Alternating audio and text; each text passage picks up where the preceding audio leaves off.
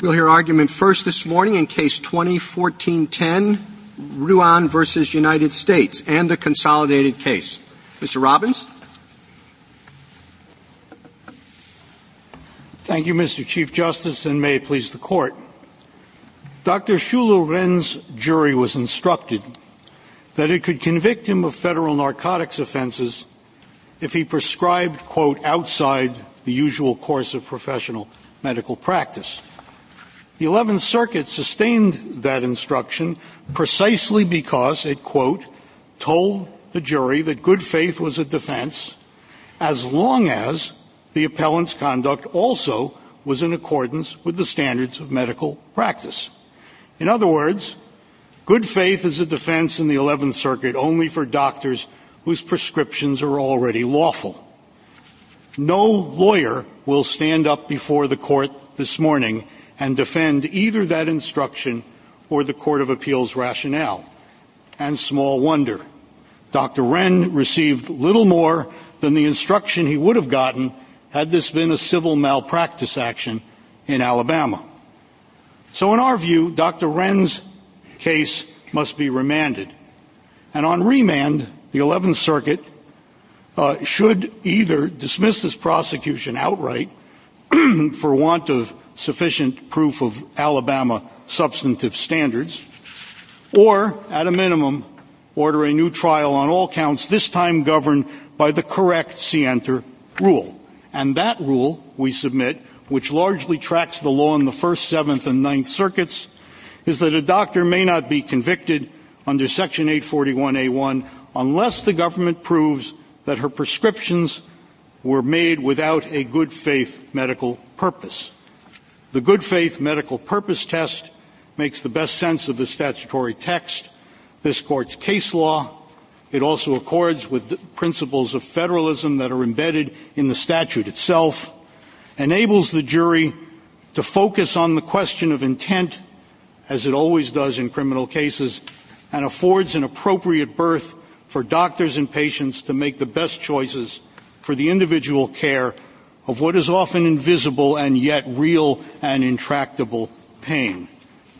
I'd be pleased to hear the Court's questions at this time. Thank you. Just a couple of sort of housekeeping questions. Could you explain to me exactly what the offense is here that the government is prosecuting? The principal offense, Justice Thomas, is 21 U.S.C. 841A1, which is the principal narcotics distribution statute, and certain associated statutes that use the drug offense as part of the compound proof. So there's a racketeering charge, there's a money laundering charge. Okay, so let's just stick with the first one. But there's nothing in there. There's an exception, right, to 841? Yes, the except as authorized exception, correct. Okay, so does the government when the government indicts, does it have to plead the exception? No, I think under Section 885, it is not required to plead it. That is to say, the statute provides, Your Honor, that there is an obligation of the defense to put the question at issue. But once the defense does so, the circuits are unanimous, and I think correctly so, that it then falls to the government to prove the absence of good faith beyond a reasonable doubt, according to whatever the legal standard for good faith is. So where does that come from? The legal standard that you're talking about, in order to be registered to be exempt from 841? The legal standard, as I understand it, Your Honor, comes from the fact that the statute has an embedded exception for physicians. Well, I understand that part. I'm sorry. Does it come from a statute or a regulation? The obligation to prove good faith? No, the standards for the exception in order to be registered, to not be covered, because 841 is a broad statute, right? 841 is a narcotics I know, felonies. so it covers everybody. So if you just looked at that, a doctor would be covered. Yeah, so we don't dispute that a doctor... Now, but where does the standard, in order to comply with the exception, the authorization to write prescriptions, where does that standard come from? The standard comes from, I suggest, Justice Thomas, the presumption of scienter and the principle articulated in several of this Court's cases we cite that says in substance that a scienter standard, which is presumed, and of course in this statute actually is express, knowingly or intentionally. I thought there were standards that were set out by regulation on how a doctor was to conduct his or her affairs in writing these prescriptions. The Controlled Substances Act largely leaves that to states and administrative boards. There aren't lots of explicit obligations built into the statute itself. On the other hand, the argument we are making today takes the knowingly and intentionally language in the statute and asks, to what elements does that apply?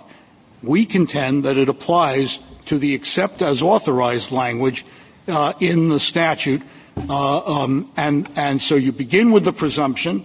You have the statute saying knowingly and intentionally, so you don't have to even read that in, as this Court has done in other cases. And then the only question is, where does it apply? And the only element, Justice Thomas, the only element that could possibly separate innocent from wrongful conduct is the except as authorized language. Nothing else can possibly make sense. The except is authorized. Go ahead. What if you're driving along the highway, you're pulled over for speeding, and the officer tells you, look, it was 55 miles an hour, you get a ticket, and you say, oh no, I thought it was 70 miles per hour. You still get the ticket, right? Of course. What if you say you're pulled over, the officer says, you're speeding, it's 55, and you say, this is in the middle of Montana, I think it should be 70, and I was going under 70. You'd still get a ticket, right? Yes, you would. Well, how is that different if instead of speed limit we're talking about what is understood, accepted to be in the course of medical practice and whatever the other thing was, in course of professional treatment or normal medical practice? You don't get to say, okay, yeah, I realize the standard is, whatever, this many prescriptions a month or a year, but I think it should be this. That you don't get an instruction on that, do you? Well, it depends. The answer is no. You don't get an instruction that says you can pick the rules you like. No. But the instruction that we are urging, which we think, by the way, follows from this Court's scienter case law, doesn't create, I suggest, Mr. Chief Justice, it does not create some freestanding, choose your own medicine rule. What it does is it tells the jury, focus on intent, focus on purpose. You are free, as a member of the jury, to disbelieve the doctor's profession of a good faith medical purpose. I thought you told me that he doesn't get to say, well, maybe he didn't, but in the speeding example, he didn't work when he said, I thought it was 70 miles an hour when it was 55. Well, I believed in good faith. This is Montana. You can't see anything for 100 miles. Yeah. Well, let me just say, I don't want to bury the lead. The fact is, this, speeding is the classic case of a regulatory offense, the sort of, situation in which scienter isn't even an issue. You don't get to defend a traffic violation based on your state of mind. But when you're talking about sending doctors, or anybody for that matter, to jail for mandatory minimums of decades in prison, this is not a regulatory offense. This is an offense as to which this Court's case law on scienter applies with the most robust force it could. And so I don't I mean, Can we separate out two issues? Good faith, which goes to the extent of the knowledge, and the actual conduct that the government must prove. Now, I understood, as I read this, that A41A says the government must prove beyond a reasonable doubt that a doctor intentionally prescribed or distributed controlled substances, and you're saying doctors can do that. So the only way they can't do it is if they prescribe it other than for a legitimate medical purpose and not in the usual course of professional practice, correct? Well, no, No, you want to say something more, but I think that's what the statute says.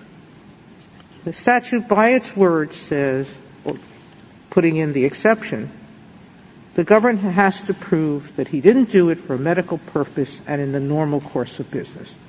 I think that's the very least they have to prove. That's the least. Now the question becomes, who has the burden of proving or not good faith? Correct? Well, you say it's the government. They say it's the government too. I mean, nobody. Not good faith.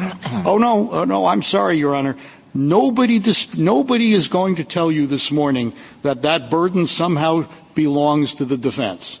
Everybody will concede. If you ask my friend Mr. Fagan, he will tell you that once the issue is put in play under 885, it then falls to the government to prove beyond a reasonable doubt. But I'd like to go that the absence of good faith. But I'd like to go back to where Your Honor began her question, because you said the words knowingly and intentionally must prescribe outside the bounds of medicine and without a medical purpose. It is important for me to be clear that my client didn't get that instruction. His jury was told, if he was outside the bounds of medicine, you may convict him. Full stop. No good faith, no knowingly or intentionally, none of that. So I want to be clear that the premise of Your Honor's question is a premise under which our conviction should be reversed. I see that my red light has flashed, and I am embarrassed to say I don't know if I'm supposed to. You can stand there, and we're going to each see if we have questions for you. Okay. Thank you, Your Honor. Justice Breyer? I do have a number of questions, Mr. Robbins. We're interpreting a statute, so we should start by looking at what the statute says. And it says, except as authorized by this subchapter, it shall be unlawful for any person knowingly or intentionally to do a variety of things. As a matter of language, do the adverbs knowingly or intentionally modify the introductory clause except as authorized by this subchapter? The answer is yes, Justice Alito, and I'd be happy to explain why I think so. Well, I think my old English teacher would say no. You've gotten that answer wrong. There's no way they can modify except as authorized by this subchapter. They modify what comes later. But you explain to me why they modify it as a matter of language, not as a matter of constitutional avoidance or something like that. No, and I'm not arguing constitutional avoidance. I am arguing the principles of that this Court has articulated in Rahafe and other cases. But let's just talk about language. Obviously,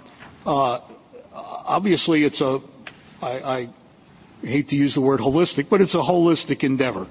The government says it only modifies the verbs that come next. That proposition you've already rejected. Well, we rejected it in a particular case for particular reasons. But I want to forget about all that. I just want to start out with English grammar. Okay. Well, I'm not sure grammar alone will do the trick. Okay. So we'll move beyond grammar. So you want to say that whether or not knowingly and intentionally modify except as authorized by this subchapter, that is an element of the offense. Yes, it and is. Therefore, and there's a presumption of scienter as to every element of an offense. No, I wouldn't say that. I thought that was your argument, no? No, well, there's a presumption as to any element that separates wrongful from innocent conduct. I would not, for example, quarrel with the holding in Yermian that a jurisdictional predicate Okay, so non-jurisdictional. As to a non-jurisdictional element, there is a presumption of scienter. Yes. All right, why is there a presumption that the scienter here is knowingly or intentionally, as opposed to, say, recklessly? Because it's in the statute. But if linguistically they do not modify that clause, then why would you jump over recklessness to knowingly and intentionally? Well, again, I don't mean to be disputatious, but I don't accept the proposition that they don't, as grammar is best understood, I think they do modify the predicate language. And let me give you make a slightly different point, Justice Alito. 20 years, or more, actually 20, roughly 25 years after 841A1 was enacted, Justice Alito, Congress enacted 841H, which is the subsection that deals with Internet sales of narcotics. There you will see that they took the phrase except as authorized and they moved it later,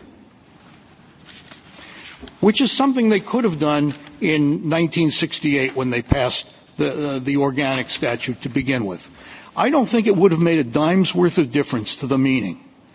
But if you believe that as a matter of grammar, the knowingly and intentionally can only move forward and not backwards, if it can only radiate later and not earlier, if you believe that, then you'd have to say that there's a material difference between placing it later and placing it first. Well, there is a material difference between placing it later and placing it first, but the problem is not just the sequence. The problem is what an adverb can modify, can only modify a verb, and except as authorized is not a verb. Anyway, beyond that, what about 885? It shall not be necessary for the United States to negative any exemption or exception set forth in this subchapter, et cetera, et cetera. And not only in a pleading, but also in any trial. That's in a pleading, well, that's right. In a trial.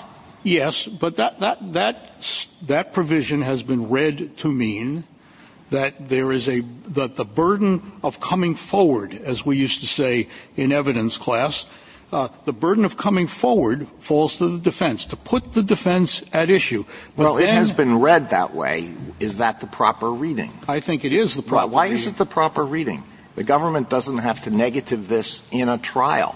Well, let me, at the risk of recurring to statutory history, I should point out that under the Harrison Act, the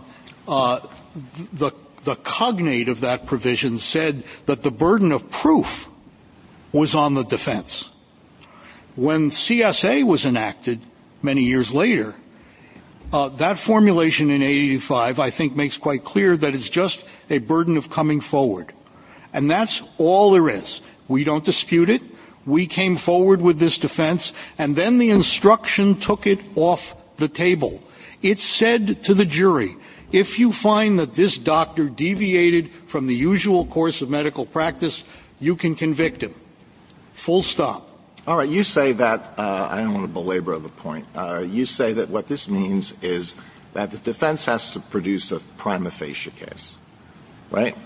The way I would put it is... has to satisfy a burden of production. Correct. And then somebody has to prove something.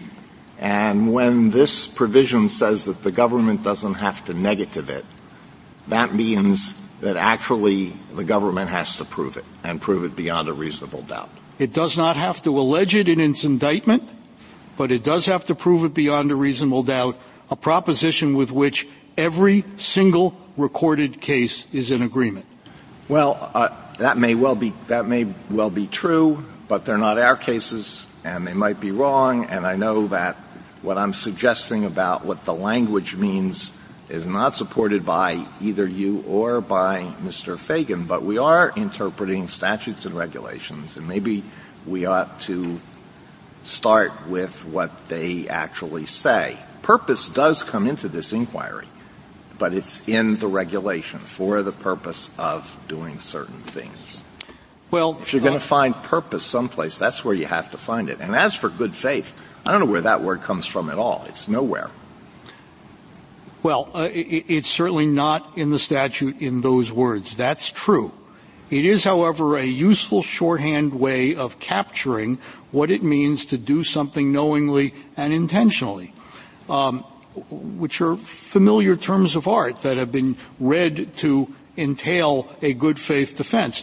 But, Justice Alito, I think it's worth trying on for size what the world would look like under the interpretation that you're at least raising as a possibility. In that world, a doctor whose only defense would be that he didn't know he was prescribing a controlled substance. And I suggest that would mean that the only doctors who could possibly be acquitted have prescribed the medicine in a coma.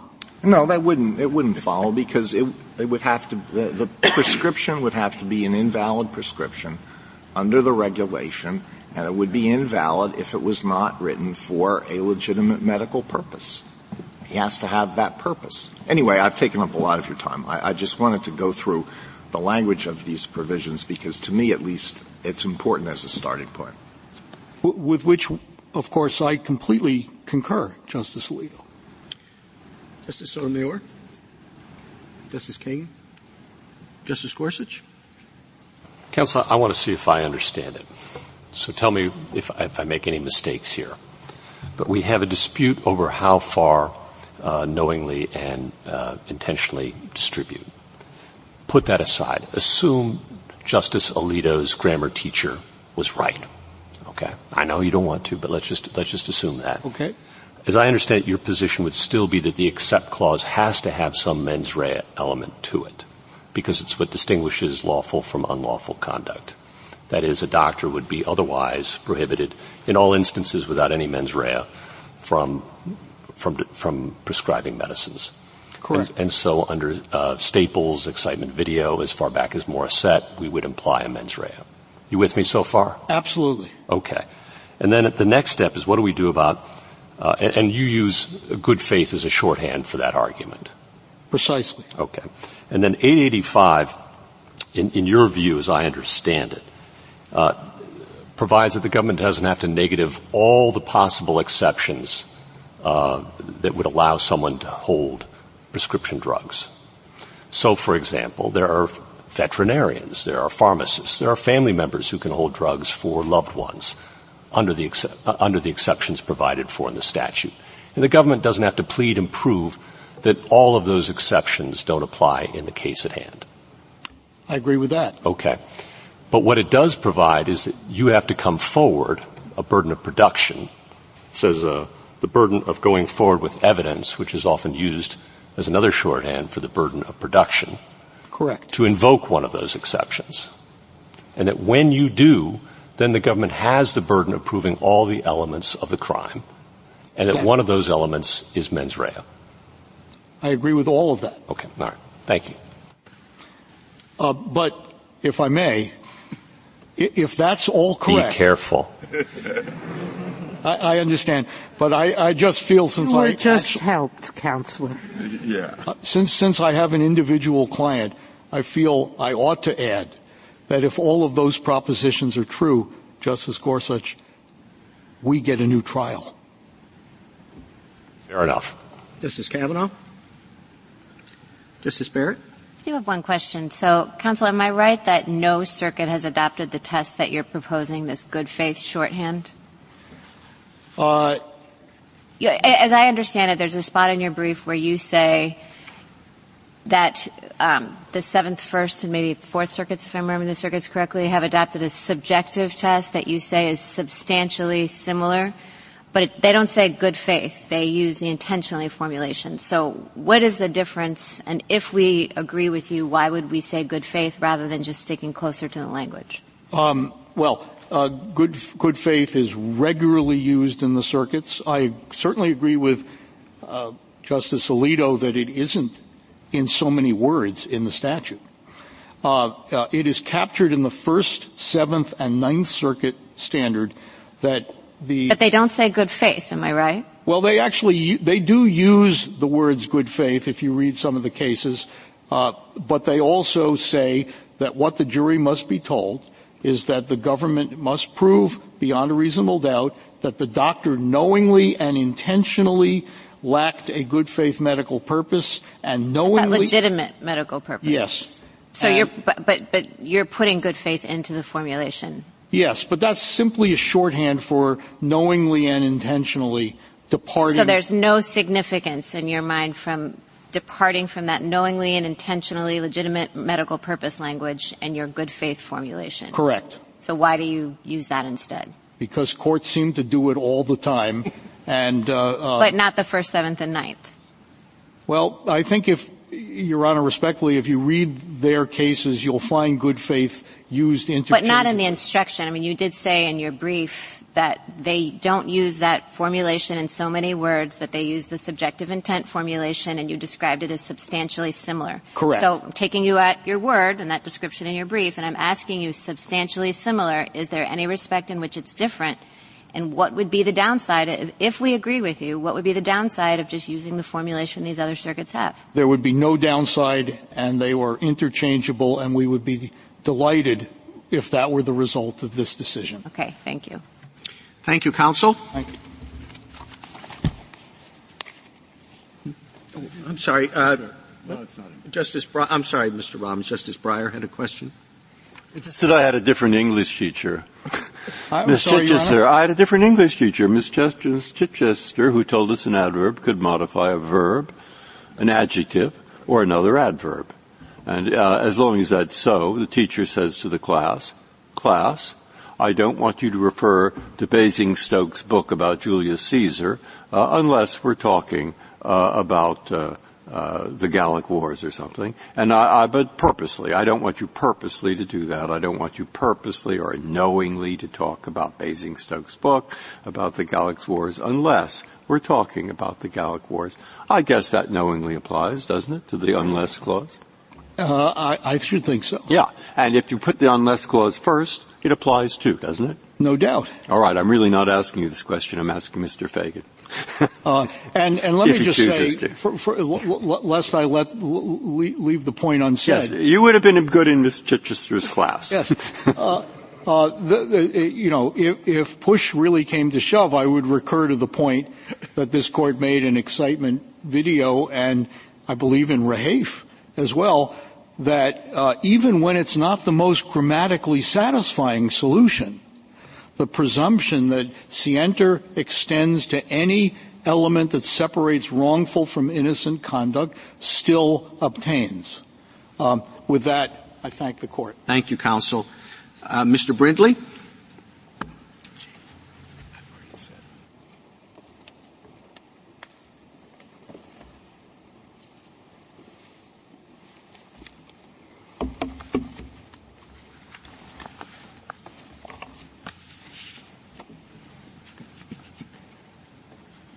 Thank you, Mr. Chief Justice, and may it please the Court. In Gonzales v. Oregon, this Court found that as applied to doctors, the purpose of the CSA was only to prohibit the use of prescriptions to engage in drug trafficking as conventionally understood. If it is sufficient to find only that a doctor acted outside the usual course of practice without reference to the purpose of the prescription, then doctors can be convicted for failing to follow medical norms, even if they never prescribed for an illegitimate reason. This allows conviction of doctors who misapprehend the extent of their obligations, but are not drug dealing as conventionally understood. There are myriad mechanisms for protecting patients from doctors who violate the standard of care in various ways. That is not the function of Section 841. The question under 841 is not whether a doctor was a bad doctor, but whether he was a drug dealer. Thus, under 841, any good faith definition must be based solely on the sincerity of the doctor's purpose in writing the prescription. And with that, I welcome the questions of the Court. Counsel, you refer to the good faith definition, and I understand your friend on the other side to be arguing that reduces to an idiosyncratic view of what the law ought to be. I guess I don't know. Well, did you agree with that? Is that what you're really asking for? His own personal definition of what the normal medical course of practice or whatever is? No, absolutely not, Chief Justice Roberts. I am not. What we are asking for is that the question of what the usual course of professional practice is, that is an objective question that will be answered by the presentation of evidence and facts regarding what the standards are. And then the question of what the doctor's intent was is the next question. Did the doctor intend to write the prescription without a legitimate medical purpose? But whether or not the prescription served a legitimate medical purpose is an objective question.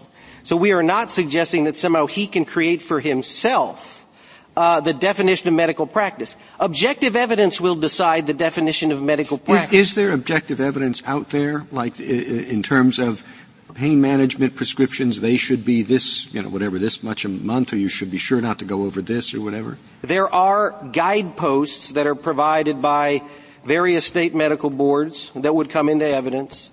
There's expert testimony that's always admitted in all of these cases, in mine and Dr. Ruan's case both. And that expert testimony talks about what the standards are and the deviation from those standards that is observed, and it allows the jury to decide. So he presumably is charged with knowledge of that, right? Just as he's charged with knowledge in my earlier discussion that the speed limit is 55, whether he really thought it was 70 or not, because ignorance of the law is no excuse. And those objective standards presumably set some standard of law and for what constitute usual course or whatever. I don't agree that that's a question of law. Those are questions of fact. If there is perhaps some then now you're talking about him saying, I think the speed limit ought to be 70. In other words, if there's some, whatever you look to, publication or whatever that says the number for prescriptions per, month or whatever is 200, you shouldn't go over 200. Your client would not be entitled to an instruction that, well, if you think it ought to be 400, then you're operating in good faith. And we're not suggesting that you would get an instruction that says that. What we're suggesting is the government must be required to prove that he didn't have a legitimate purpose for the prescription that he wrote. That's what is decisive here. With respect to a regulation like speeding, I just don't think that's the same category of situation as when we're talking about 20 and life sentences potentially in which there needs to be a principle of scienter applied. And here, to follow up on the Chief Justice's question, the legal question is folded into the elements of the offense, except as authorized, right? So that, like in Rehafe, like in Liparota, folds what otherwise might in the abstract be thought of as a legal question into the offense. At least that's how I understood your argument. And that's exactly right. We think this is the precise same situation as that which existed in Rehafe, where there may be a corollary legal question, but it becomes part of the elements of the offense. And the way this plays out, tell me if I'm wrong, is there's evidence about what the objective standards are for medical practice, and those will come in, and then there'll be a determination of that. And the doctor may have violated that objective standard, but might have legitimately thought that the standard was somewhat different, and therefore in those circumstances should not be sent away for 20 years to prison, right? That is absolutely right, Justice Kavanaugh. And your further thought is, if the doctor comes in with some outlandish theory about what he or she subjectively believed, the jury will almost certainly disbelieve the doctor's testimony that, I actually thought there was some kind of outlandish idea that was a legitimate medical purpose. Yes, absolutely. That's absolutely correct. But what if the jury doesn't disbelieve it? What if the doctor really sincerely thinks that a practice that is objectively outlandish is the legitimate practice of medicine? Absolutely sincere about it. Well, in your view, that doctor must be acquitted, right? Yes, because that doctor is not drug trafficking as conventionally understood. Section 841 is not meant to police whether he's following norms or whether he has a crazy idea. It's meant to police drug trafficking as conventionally understood. What if the doctor legitimately believes that legitimate medical practice encompasses giving people who are dependent on drugs the drugs they need to satisfy that dependency? That's what the doctor really thinks deep down. Put the person under truth serum. And that's what the doctor thinks. The doctor has to be acquitted, in your view. If the jury believes that he's sincere and then his belief that that's a legitimate purpose, I think that is true. But I don't think that's very likely to occur when all the objective evidence comes in saying that's wrong. No, it's not likely, but that's what your interpretation means. Why would that be the case, counsel? If the evidence is that legitimate medical practice does not include the kind of behavior of your client in this case, let's just suppose, all right, and that the jury could infer that your client knew that, he would be guilty, even if he had some idiosyncratic views about what medical practice should look like, right? I would agree with that, yes. Okay. I certainly would agree with that. I think the risk, I'm sorry. Go ahead. I was going to say, I think the risk here is twofold. On the one hand, worrying about these extreme examples that are not going to come to fruition fails to take into account the terrible chilling effect that's coming, and we see in the amicus briefs, from the result of having what turns out to be medical norms policed. And I think that raises the real risk that the DEA becomes a de facto national medical board that's never been authorized. On the hypotheticals, to pick up on the Chief Justice's hypotheticals, the speeding example, suppose there were a statute that regulated speeding that, like this statute, folded the legal requirements into the offense, okay? If you come in and you're going 35 in a 25 zone, you say, I thought it was 35 here, maybe a jury will believe that you really did think it was 35, not 25. But if you're driving, 100 in a 25 zone and you come in, I thought it was actually 100 was the speed limit, no one's going to believe that. Isn't that the way to separate out the outlandish example? Absolutely, yes. That's precisely what I'm saying, yes. Yeah, but you don't get to say you have a good faith belief that it was 35, right? I mean, I'm putting aside the regulatory, aspect, which I fully appreciate, but normally you don't get to think that. No matter how sincere you are, you still get the ticket.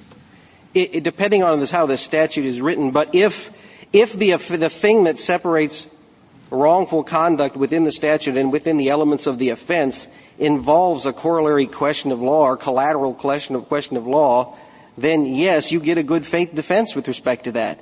If you don't know that, or at least sincerely don't believe it, then you're not guilty. But all of the objective evidence comes in, and if it says that your position is crazy, you're going to get convicted. That's the reality. But I think the Chief Justice, so would this be a closer analog to your example, to pick up on the Chief Justice's hypothetical?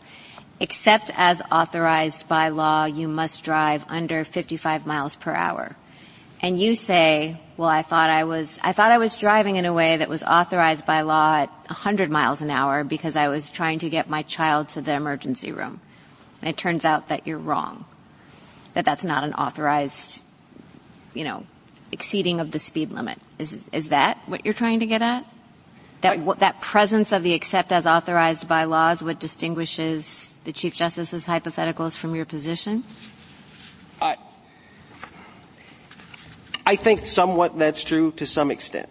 What I would say is that The thing that differentiates the Chief Justice's hypothetical from our position is in this situation we have a situation where the very thing that makes the doctors, the only thing that makes the doctors writing the prescription improper or criminal is if he writes it with no legitimate purpose, not believing he's curing a malady of any kind. And so with respect to that, if he's sincerely wrong about that, he lacks a culpable state of mind, and he should not be convicted. In Justice Barrett's hypothetical, if the statute says except as authorized, and you sincerely believe you're authorized to drive 100 to get your child to the hospital, you should be acquitted, right? Yes, if you can convince people it's true, but you're going to have a hard time. Yeah, that you might have a hard time if there's... Right. Absolutely, you will. If the child in the car, if the child wasn't injured. Yes. Justice Thomas, anything further? Ms. Breyer?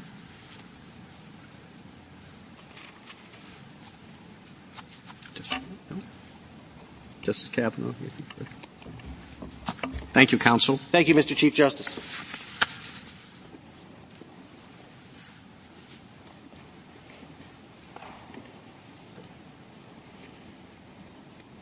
Mr. Fagan? Thank you, Mr. Chief Justice, and may it please the Court. Although petitioners are trying to disclaim it as much as they can, they really are asking this Court to transform their DEA registrations, which are premised on the idea that they're actually practicing medicine, into licenses to, at their own subjective views, violate the general rule that drug pushing is illegal. They want to be free of any obligation, even to undertake any minimal effort to act like doctors when they prescribe dangerous, highly addictive, and in one case lethal dosages of drugs to trusting and vulnerable patients. That's not what this Court said in Moore, where I think everyone agrees the Court implicitly adopted the jury instructions in that case, which distilled the statutory and regulatory requirements here to come up with an honest effort standard. If a doctor is trying, in Moore's words, quote, to act as a physician, unquote, he can't be convicted under Section 841. But a doctor can't choose to be the kind of doctor who seeks a DEA registration because he wants to deal with the most dangerous drugs that we have with a recognized medical use, and then decide that notwithstanding the boundaries of that license, he can invoke it to shield all drug dealing that he's running in the guise of a doctor's office. There's been some suggestion today that applying a knowledge standard, what's the difference? It's all oblique. These are very oblique examples, and it's never going to matter in practice. And I'd like to, if I get a chance later, to explain exactly why that is, why this isn't just a matter of hypotheticals. I think I can give you 3 examples. We have more, but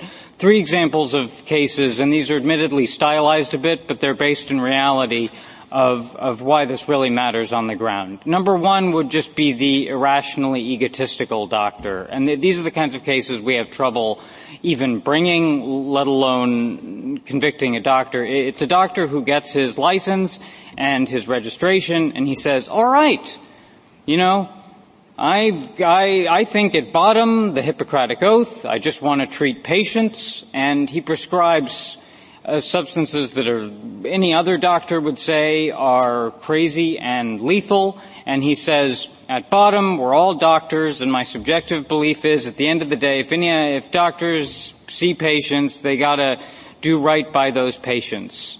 And that's number 1. Number 2 would be the absentee doctor. And one problem with their standards is it really rewards doctors for untethering themselves not only from the medical profession, but from their patients.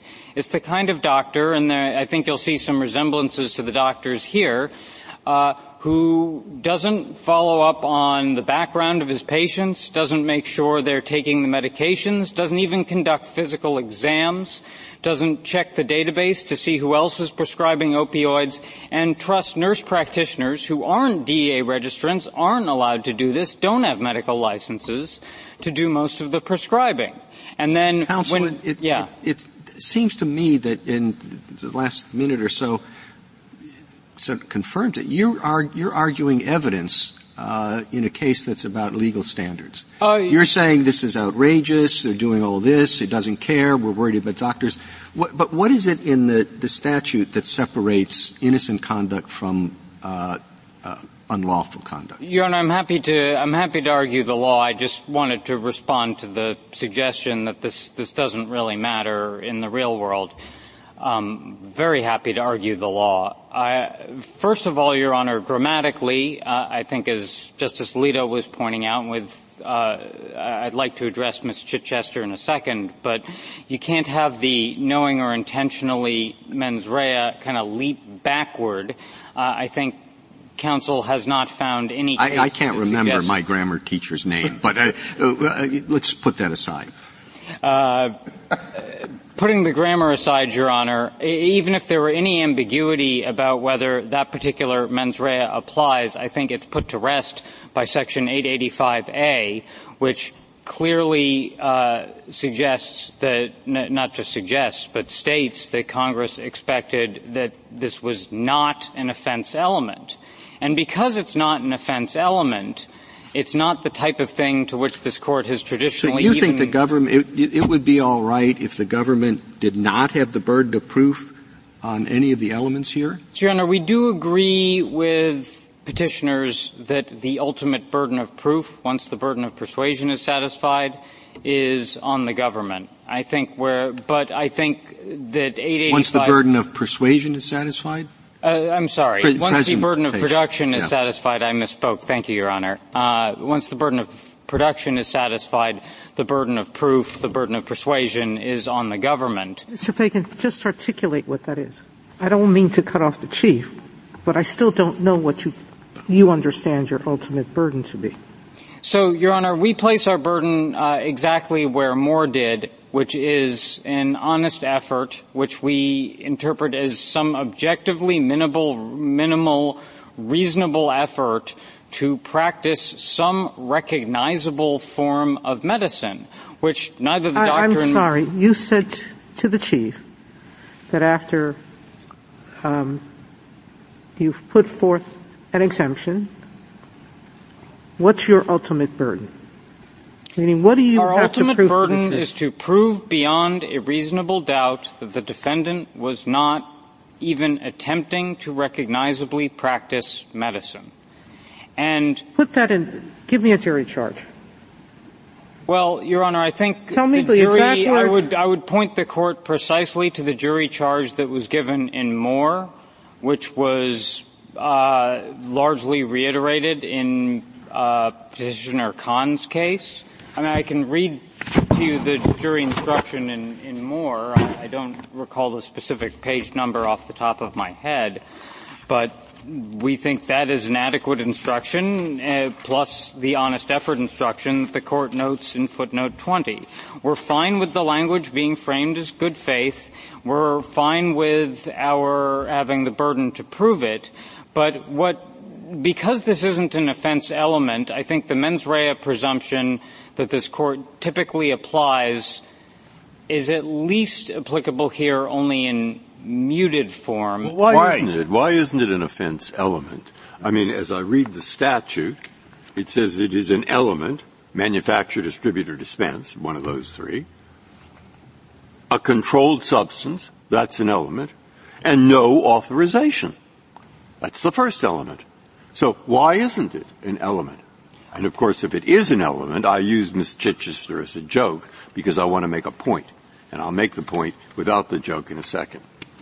Well, Your Honor, I think the grammar point has been well made. All right, if you want the grammar point, too. The first thing is why isn't it an element? The other reason it's not an offense element is I think it is clear as day that the government does not need to include it in an indictment. And an element it would have to include in an indictment. Where in the United States Code, where the burden of production for the element, the non-existence thereof, is on the defendant, and once it's there, produced, the government has to prove beyond a reasonable doubt. Now, I mean, I don't know why you wouldn't call that an element, but maybe there's somebody somewhere who said it isn't an element. Where? Well, Your Honor, that is actually something that works like that is traditionally recognized as a form of affirmative defense. So it's an affirmative defense, and why isn't it? Once it's produced, I'm not an expert, you might find 50 treatises who said, if it's something that the production has to be on the defendant, and it is produced, after that, it's not an element. Okay? Just cite me to that, and I will go read it with care. Your Honor, I don't think I'm going to be able to satisfy you. Okay. Then let's go to the grammar point. The grammar point is simply this. The grammar point, and I don't have to use my comical example, but it's terribly easy to think of a teacher in front of a class who says to the class something like, I don't want anyone deliberately or purposely to refer to, make up an example, to refer to Basingstoke's book about Italy unless we're talking about the Punic Wars. Okay? Now the kid thinks they're talking about the Punic Wars. All right? Hasn't violated the rule, I would think. Now just move the unless clause to the first part of the sentence. And I can't imagine it making any difference. So I don't really see the difference between the except clause being at the beginning of the sentence or at the end of the sentence. There I can't see it at all. But I can see your argument about it not being an element, because there I am certainly not an expert. And if there's some authority for that, I would be more than delighted to read it and think about it. Well, Your Honor, I would encourage you to look at, for example, self-defense statutes in the states which have been interpreted to work this way and are categorized as affirmative defenses. This is how Indian status is determined under Section 1152. It's the burden of production on the defendant and then the ultimate burden of proof on the government. I think it can't be an offense element because it's not included in the indictment. And I think the way this shakes out with the history, and as this court recognized in Moore, in Part 3 of Moore, which speaks purely in objective terms, including in citing the honest effort standard and using it in reviewing the sufficiency of the evidence. Why don't we look at Morissette, though? That's the classic case, and one of the most important cases in this area, the most important in this area. And the defendant there's deer hunting in abandoned in property in rural Michigan, comes across these shell casings, and he takes the shell casings, and he was not authorized to do that, right? Not authorized to do that, as Justice Jackson says. But he thought he was authorized to do that because he thought they were abandoned, right? Isn't that very analogous to this situation?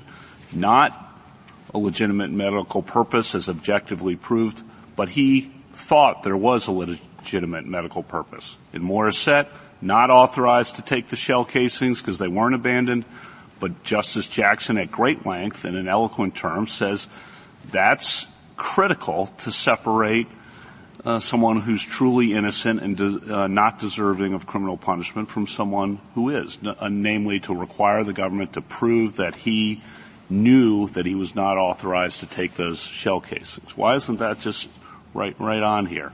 Well, let me make 2 points in response to that, Justice Kavanaugh. One is statutory, and the other is about the mens rea presumption.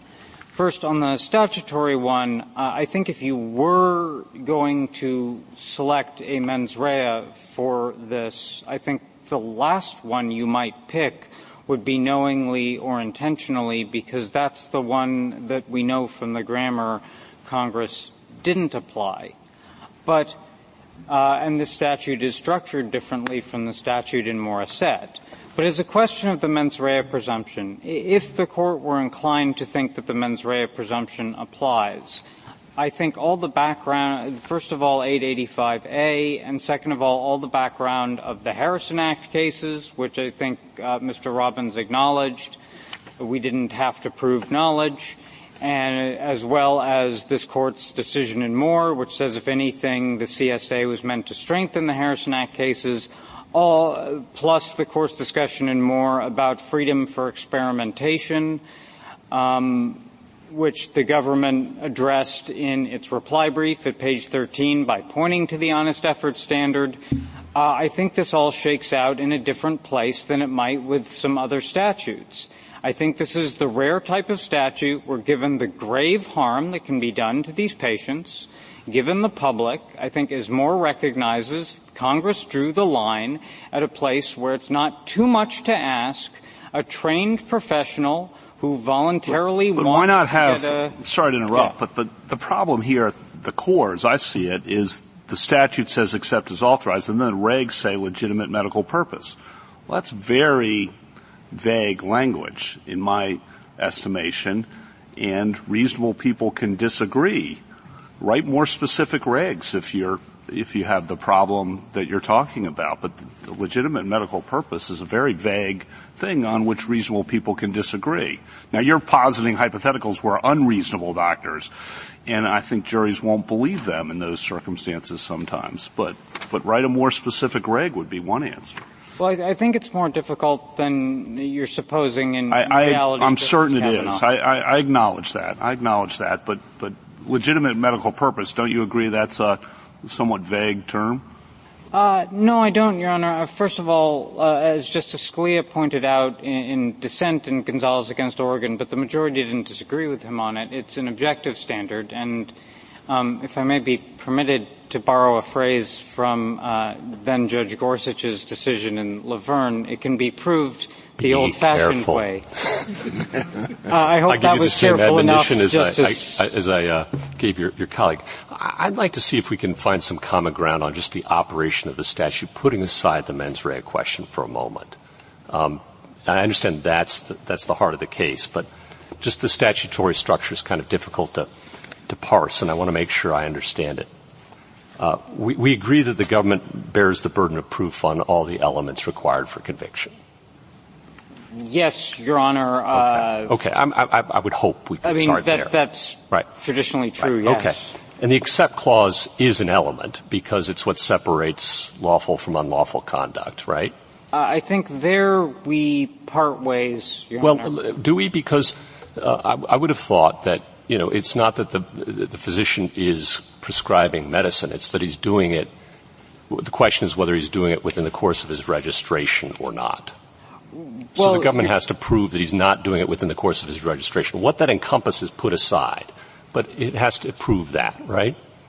Well, yes, Your Honor. At the end of the day, although 885A, I think makes it a form of affirmative defense. But you agree that the except clause is, that's part of the government's burden of proof, is to show that the physician did not act within the course of his registration at the end of the day. So I think what I was just to be clear, I think what I was taking issue with in your first presentation, in your first formulation, was calling it an element. I agree that once the defendant puts his DEA registration at issue, the ultimate burden of proof is on the government. Okay. I agree with that, yes. And normally the government has an obligation to negative all exceptions when it pleads and proves its case. That's normally the case. I don't know that that's true, actually, Your Honor. How about often? I think it is sometimes true. Sometimes. Okay, sometimes. That's good enough. And in 885, Congress recognized there are a whole lot of exceptions in this statute, right? For not just doctors, but for pharmacists, for veterinarians, for owners of pets, for family members. And so it recognized that to plead and prove all of that for the government would be very difficult in 885. Do we agree on that? Yes. Okay. And so the burden of production, therefore, is incumbent upon those asserting one of the exceptions to come forward with evidence, and that's a burden of production. Do we agree on that? Yes. Okay. And then and I think this is where you're trying to leap forward to, once the doctor comes forward with evidence suggesting that he is within the course of the exception, his actions are within the course of the exception, the government still bears a final burden of proving that he was not. Yes. Okay.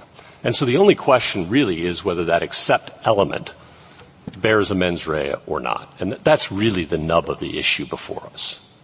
Again, Your Honor, I wouldn't call it an element, but I don't dispute your formulation. And I think as I was discussing with Justice Kavanaugh, I think where the mens rea element shakes out, and I think there are two places you could get it, is at the honest effort standard, which courts have interpreted as an objective standard, and we think rightly so, that this court set up in Moore. One is the mens rea presumption. As I was just saying, I do think this is the type of case, particularly because it is pitched as an affirmative defense, and we're dealing with trained professionals who voluntarily choose to work with dangerous substances with vulnerable patients, that the idea of some objective manifestation of at least an attempt to practice some recognizable form of medicine is where the standard should land if you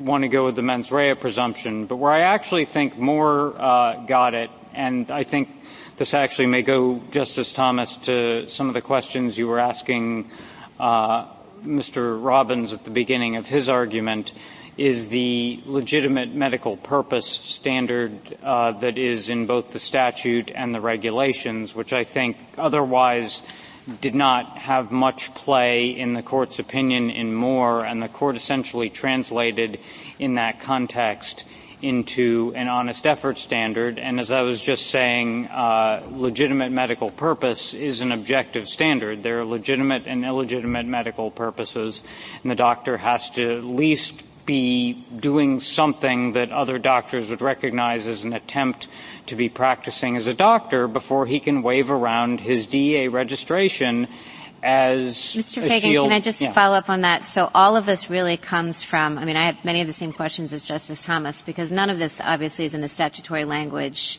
and the authorization clause is pretty circular. So it all comes down to the regulation and Moore. Am I correct?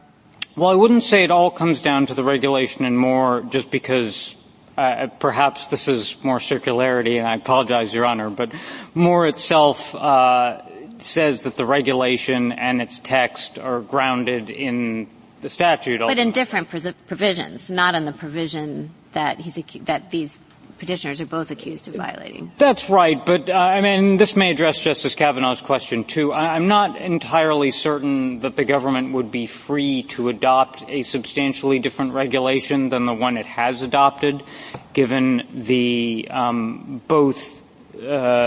the statutory language that's already in the CSA, plus this court's interpretation in Gonzalez against Oregon. Like, it's now pellucidly clear the government can't. It can, but the primary thrust of it can regulate medicine, but the primary thrust of the CSA is for state regulation of medicine, and that's why the standard is worded the way that it is here.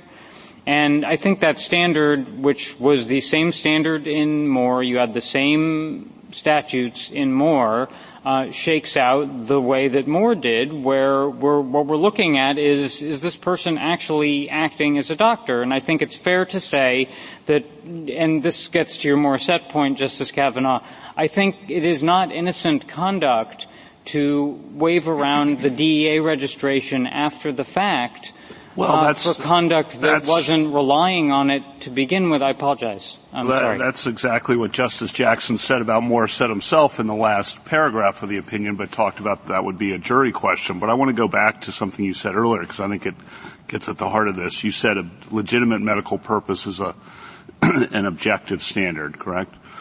Isn't there going to be expert testimony that comes in many cases about whether something was legitimate medical practice. Yes, and you can see that in the record of these cases. Okay, and so you'll have people coming in on both sides, and the jury will have to decide what was legitimate and what was not, right?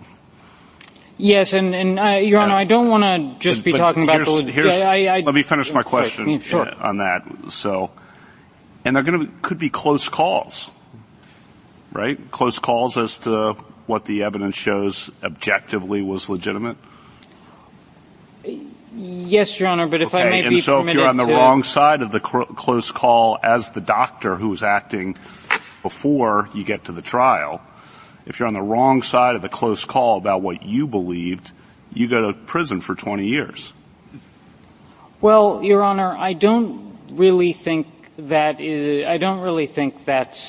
going to be the case for doctors who make innocent mistakes, because if the jury is instructed properly, and we do think the jury instructions here were proper, and at a bare minimum, counsel was able to argue without objection that this is not just a negligence standard, that a jury has to really believe that the doctor wasn't even trying to act as a doctor. And it's, I think, going to be informed by the expert's testimony as to the other piece of this, which is the usual course of medical practice. If you read the entire regulation, just the first sentence of it, it's prescribing for a legitimate medical purpose by an individual practitioner acting in the course of his professional practice. And all the professional practice information that's going to come in is really going to inform that determination, because it's the case here, as in the case of pretty much all the people we prosecute under these provisions, that what they're doing is, as these patients did, these doctors did, they aren't actually examining the patients. Mr. Fagan, again, just to, I think to answer Justice Kavanaugh's question is, unless there's a mens rea here, the answer is yes. That in those close cases, and I understand the government will never bring a close case. I understand that. Never. But just assume hypothetically it does. And that the jury believes that it's not legitimate medical purpose under your regulations. Even though it's an extremely close case, that individual stands, under the government's view, unable to shield himself behind any mens rea requirement, and is subject to essentially a regulatory crime encompassing 20 years to maybe life in prison. Well, Your Honor, I think the answer has to be yes, isn't it? Your Honor, I think the answer is going to be yes, but with a proviso that I'd just like to add. Of course. Which is, we do not think, and this goes to a little bit to what I was just saying, that a doctor can be convicted for something that other doctors would recognize as within the boundaries of medicine. Of course. So it has to be, but it's an objective test, and once the jury decides it's outside the legitimate bounds of medical practice, acknowledging the standards of the profession, that individual goes to prison, straight to prison, do not pass go. No, Your Honor, that's where the honest effort standard comes so there is a mens rea now. Yes, there's an honest effort standard here. So if the doctor was attempting to prescribe for a legitimate medical why isn't purpose, that just knowing it and intentionally then? Why isn't that? If there either is or there isn't a mens rea here, counsel, and I'm really struggling to understand at this stage, at this late date, standing at the podium, where the government stands on that. So let me be as clear as I can. That the government has to prove or not? The standard is legitimate medical purpose, and perhaps I misspoke in answering your question, Justice Kavanaugh. You can't be convicted so long as you took an honest effort to prescribe for a legitimate medical purpose, and there can be reasonable mistakes about what legitimate medical purposes are. But at the end of the day... An honest effort, I don't know what that means, but I do know what knowing and intentional mean. So are you saying that there has to be some form of mens rea here that the government has to prove? Yes or no? Yes. And it is the... Why isn't that the end of the case? It is because we think the appropriate mens rea is the one that the court applied in Moore, which is an objective, honest effort standard under which the defendant has to show Objective, honest efforts is like a contradiction in terms, Mr. Fagan. I don't think so, Your Honor. For example, if a partner were to ask... but you say there is a mens rea. You agree with that? I think the court had one in Moore. It was the honest effort mens rea. And where does that come Mr. Fagan. Where does that come from? Because in Moore, it's almost like the court just announced it, and we've gone back and forth about how knowingly and intentionally, Ms. Chichester aside, don't necessarily grammatically modify the except clause in the statute. So, to Justice Gorsuch's question, where does the intent element come from? It's just Moore. I asked before, is this all just Moore in the regulation? Is it just Moore because Moore said it? I don't think Moore brought it out as such. I think Moore could have been getting it from one of two places. One is some muted form of the mens rea presumption that's adapted for these circumstances where what you have is an affirmative defense. And the other is from the legitimate medical purpose regulatory standard, which is itself drawn from the statute. But courts have understood the term honest effort as an objective standard, as I think they should. If a partner asks an associate to try to find case law to support a proposition and give me an honest effort to do that, and I don't think the partner expects the associate to respond, I'm not going to run any search at all because I'm 100% certain that it's not going to turn anything up. Mr. Fagan, let me suggest a way of finding a mens rea in this combination of statutory provisions and a regulation. And it can be found in the regulation. It can be read into the regulation, which does say it must be done for a purpose.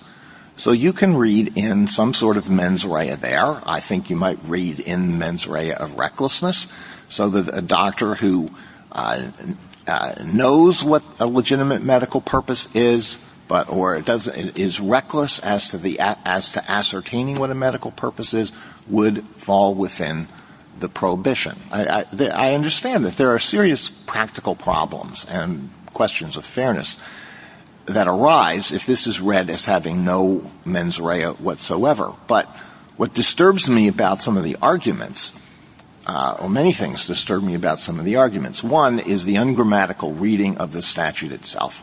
The second is the idea that the except clause is an element. If it's an element, it has to be pled in the indictment, as far as I'm aware. And therefore, the indictments I didn't look at the indictments in this case, but they would be invalid if they don't allege that. So these petitioners would not only be entitled potentially to a new trial, they'd be entitled to have the indictments dismissed, and all the other indictments would be that have been provided here have been flawed.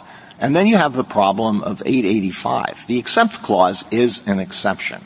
It's like a justification under the common law. It doesn't have to be pled in the indictment, and it's not one of the things that necessarily has to be proven beyond a reasonable doubt. It's more in the nature of an affirmative defense. And as to an affirmative defense, the burden of production and the burden of persuasion can be allocated differently.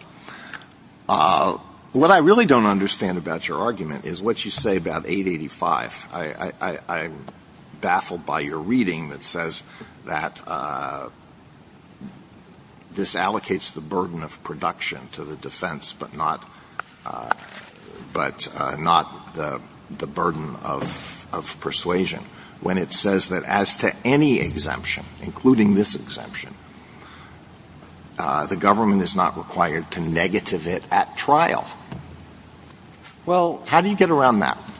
Well, it says, Your Honor, that the burden of going forward does allocate the burden of going forward on the defendant to the defendant. Yeah, we interpret that in light of Moore and in light of where every court of appeals is on this, to place the ultimate burden of proof on us, but under what ultimately shakes out into a mens rea standard that it has an objective component. The objective component is incredibly doctor protective. All it requires is some attempt to recognizably practice medicine, which wasn't present in Moore and isn't present in these cases. And a doctor who's seeing and examining patients or doing all the types of things that the doctor in Moore didn't do and that these petitioners didn't do really doesn't have anything to fear under this statute. Thank you, counsel. Just one more question from me. An opinion from the 11th Circuit, it's quoted in page 16 in Mr. Robbins' brief, says that a physician's good faith belief that he dispensed a controlled substance in the usual course of his professional practice is irrelevant. Do you agree with that statement?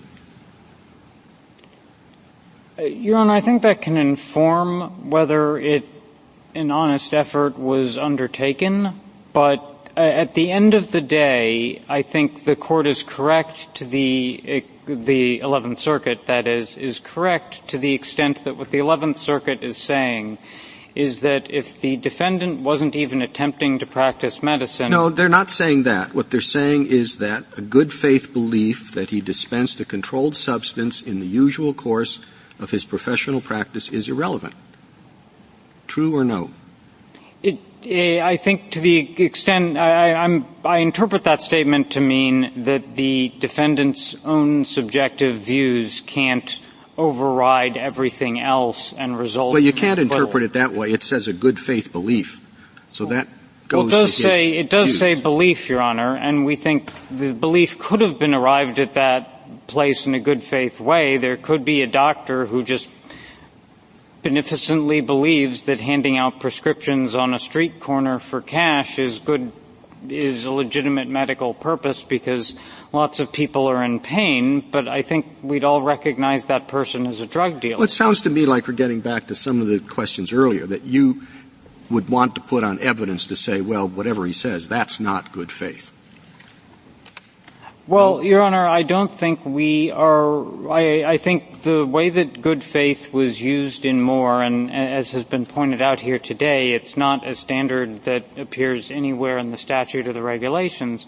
The way good faith was used in Moore was explicated by the honest effort standard, which I think sets forth an objective standard as several courts of appeals have recognized, and it was used more in the sense of like the good faith exception to the exclusionary rule or something to that effect, where it's really something that's objective and reasonable, and that what the statute is asking doctors to do when it applies to doctors at the end of the day is, if you're going to rely on your license, be at least minimally careful when you do that. Thank you. Justice Thomas, anything further?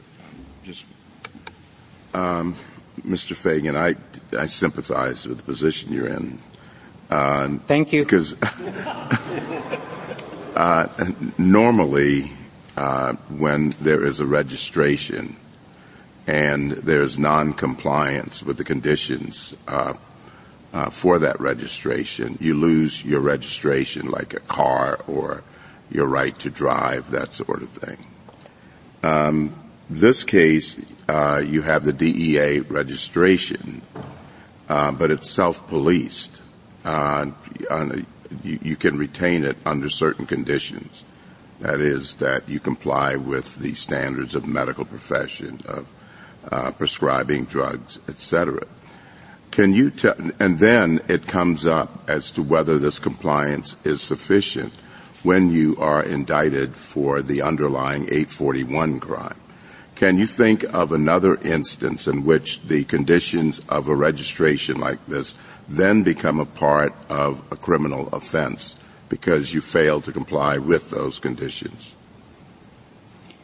Well, Your Honor, I'm not thinking of one right off the top of my head. I mean, one imperfect analogy is, for example, the standardized conditions of supervised release, which are not necessarily codified. They may be in the guidelines, but you can be subject to additional penalties for them, although those penalties relate back to the original crime. Yeah, I'm thinking more of an authorization.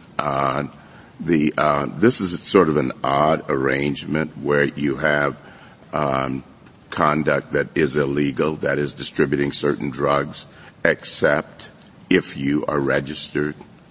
And the registration isn't withdrawn. thus meaning that if a subsequent distribution without that registration is illegal.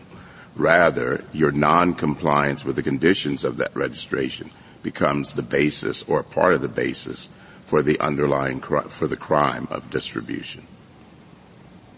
It's the authorization. You don't have to. Well, Your Honor, I guess I'm not quite sure whether this answers your question, but the terms of the statute explicitly require the doctor to comply with his registration, and it is understood that the registration is issued only for a limited purpose. And I think the right way to think about this is that our laws have a general prohibition against the distribution of these dangerous substances. Physicians have a special exemption that they're granted, but their special exemption ends when they start violating the terms of the license the government has given them to do something. One analogy might be, Your Honor, I don't know whether it's a perfect analogy again, but there may be certain things we allow police officers to do, like exceed the speed limit, Mr. Chief Justice, that we don't allow them to do in, for example, the course of their daily life. And I think by the same token here, there may be some government authorization to do something that, frankly, I don't think anyone in this room, unless there's some doctor here, could do. We allow doctors to do it because they're trained professionals, but when they exceed the scope of their registration and their special ability to do it, they become the same as ordinary people violating the criminal laws. And my only point is, and I won't belabor it, is that if a doctor in the state of Virginia, for example, does not comply with his or her license, then you lose your license to practice medicine. So it's regulatory. Here, there isn't that intermediate step. That is, that you lose your registration that allows you to prescribe certain drugs. Instead, it's folded into the underlying criminal violation. That's all I'm saying.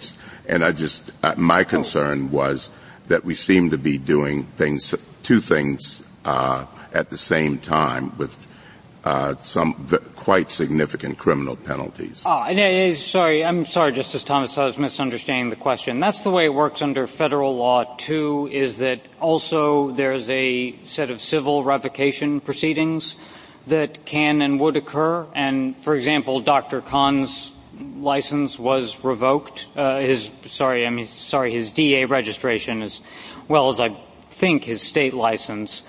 That is a separate proceeding, but I don't think it makes any sense, and the statutes don't require that the revocation of the license, the registration as a civil action, precede the prosecution, because if it did, then you'd get basically one free shot. You could start dealing drugs on a street corner, you'd get your license revoked, and then if you did it again, would you be violating the criminal laws? I don't think that's how it works.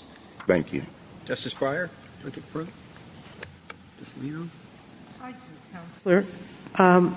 Moore versus U.S., which you're relying a lot on, in a footnote, did set forth the trial judge's instruction. Have you read that? And is that an instruction that you're comfortable with? Yes, Your Honor. It talks about how a sincere intention to treat the patient in front of, this is on page 124 of the appendix and more. 142, note 20. I have it in front of me, so.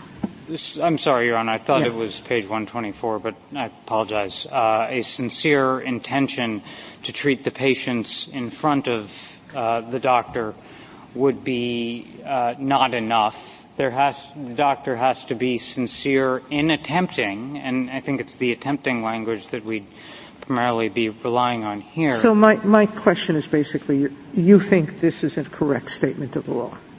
And you could be right. It could be a typo in the memo I was given. So it could be 124 instead of 142. But the point is, are you happy with that instruction? Your Honor, setting forth what you believe is the accurate instruction. Yes, except I think what's more important than the precise terms of the jury instruction in Moore is how the court understood it in Moore. And to the extent this court might now read it as a non-objective standard. I really don't think that's how the court was reading it in Moore, because there's really not any suggestion of that. It's cited and then the Counsel, evidence I don't want to eat up a lot objective. of time, so let me go to my second part of my question. Could you tell me whether a situation could exist that a prescription was not issued for a legitimate medical purpose, but still is in the usual course of professional practice? I don't think that could be, right? I think there's no medical purpose. It is much easier to think of a converse situation exactly. or something. But let me give this one try, Your Honor, which is you might have a doctor who has a patient. I think the reason for allowing a conviction to rest on either of them is because it clarifies a situation like the following. A doctor has a patient in front of him who's legitimately in pain, legitimately does need some opioids. But there are strong indications, for example, through bodily fluid tests and so forth, that although she's been receiving the pain medications, she's not actually taking them, and she's probably just giving them to somebody else and is going to sell them. You might think that that is for a legitimate, you're still prescribing the drugs for a legitimate medical purpose because the doctor's really hoping this time the patient takes the meds herself because she needs them. But it's outside the usual course of medical practice because all the indicators of diversion show that the doctor really should not be prescribing these drugs to that patient. Well, I'm not sure how that's not the same thing, meaning why would prescribing it ever be considered medically legitimate if in the objective, ordinary standard of business it's not considered appropriate? Well, I think, Your Honor, it clarifies to the jury that what the jury needs to look for, like, it's simply not enough for the jury to think that there's a legitimate medical purpose. As we say in our brief, I doubt there are very many cases in which a jury, I dare to say there are probably none, in which a jury thinks that there was a prescription that a doctor issued within the usual course of his practice that was not also issued for a legitimate medical purpose. I was positing one scenario where perhaps a jury might think that, but I think in reality the real reason for splitting them out in the way that we think the jury instructions here properly did is because of the converse situation where a doctor just, meets someone on the street who says, I have pain, writes out a script and hands it to him without even examining him or doing any of the other things you'd think a doctor would other than signing an illegible signature on the bottom of a prescription. All right, that goes to your good faith, though. That's what Moore was talking about.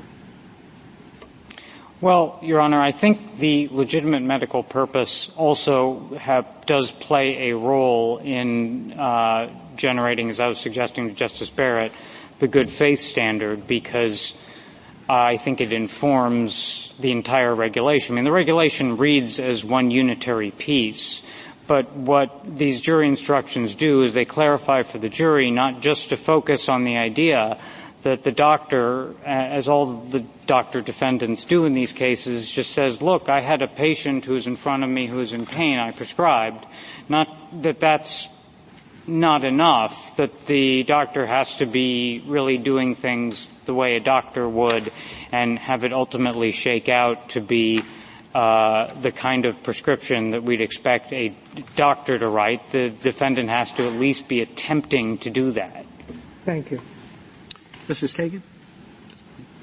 Justice Kavanaugh? Justice Barrett? Just one, hopefully quick question, Mr. Fagan. So just so that I understand, I asked before, is all of this coming from the regulation and from Moore because it's not in the text of the statute? We've talked about the honest attempt standard. It does seem to me, and you said that to the extent that there is some sort of mens rea requirement wrapped up in this phrase, honest attempt, I understood you to say, Justice Gorsuch, that is a sort of mens rea requirement? Did I understand that correctly?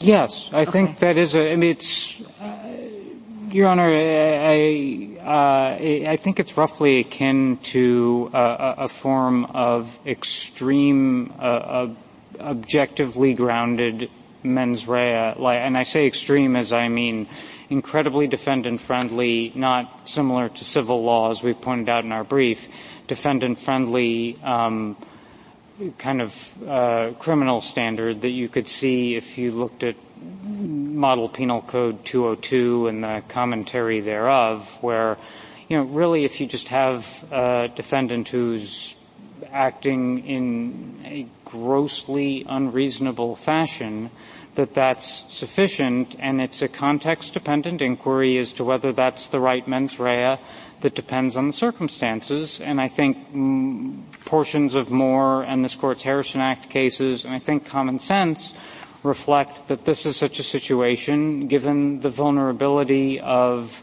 the patients and the general public and the fact that these doctors seek out these DA registrations and they're licensed professionals, and we shouldn't have situations like we had after raiding Wren's clinic, where the price of opioids on the streets doubles because suddenly the supply's been cut off. Okay, can I just to wrap up, so that honest attempt requirement, which is some form of mens rea, exists by the government's grace because of the regulation, because nothing in the statutory text requires it. Well, a couple of points to that, Your Honor. As I've earlier suggested, and I think as Moore bears out, the regulatory language is grounded in the statutory language itself. So I'm uncertain whether the government would really be able to adopt a substantially different regulation to govern this particular context. And the other thing I would say is, if this Court were to apply the mens rea presumption, it could also come from there. But ultimately, we are landing in the same place that Moore did. We have been taking this Court's teachings from Moore, as we have for the past 47 years, and applying it to these cases. Thank you, counsel. Rebuttal, Mr. Robbins? Thank you, Mr. Chief Justice. First off, with all respect to my friend Mr. Fagan, the government is not giving you an accurate rendering of Moore. Footnote 20, the instruction to which the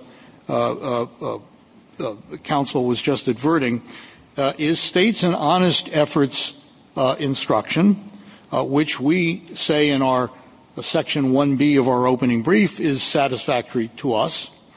But it is not an objective standard. The government is trying to objectify, if you will, a standard that was plainly intended to be subjective. Why do I say that? Because in the very next paragraph of the opinion, the Court says that, the defendant said he was just trying a novel technique to solve a problem, but the jury didn't believe him. The jury didn't believe him. That says that this is a subjective question. Did he make an honest effort? He said he did because he was using some novel technique, but the jury rejected it.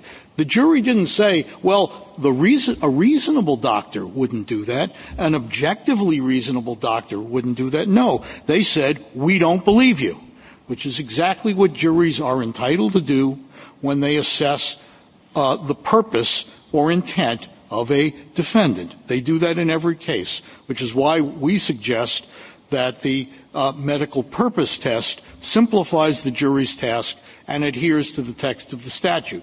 But if this Court is to use an honest efforts test instead, a la footnote 20 of Moore, we should be clear that it is not an objective standard at all. The government's submission is, no matter how they disclaim it, a negligence standard gussied up as something else. But my suggestion to the Court is that, a billion objectives here and a billion reasonablenesses here, before you know it, you're talking about real negligence. And that's, I think, where we find ourselves with the government's argument.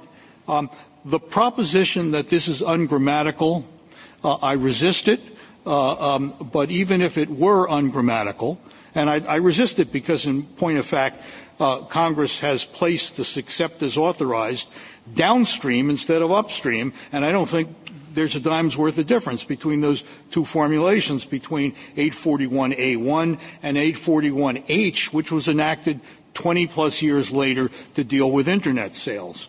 The Harrison Act cases manifestly support us and not the government. You need look no further than the unanimous opinion in Linder to see that what matters was intent, subjective intent of the doctor. And I want to close with just one point that goes back to the Chief Justice's question at the beginning of this argument. The Chief Justice asked, is there a book that tells us what the right amount of medication is for a certain kind of disability? The answer is there is no such book, and that's the whole problem. The problem is that medical standards evolve. It's a constantly evolving matter, and that deference to patients and their illness and their doctors requires a subjective standard. Thank you, counsel. The case is submitted.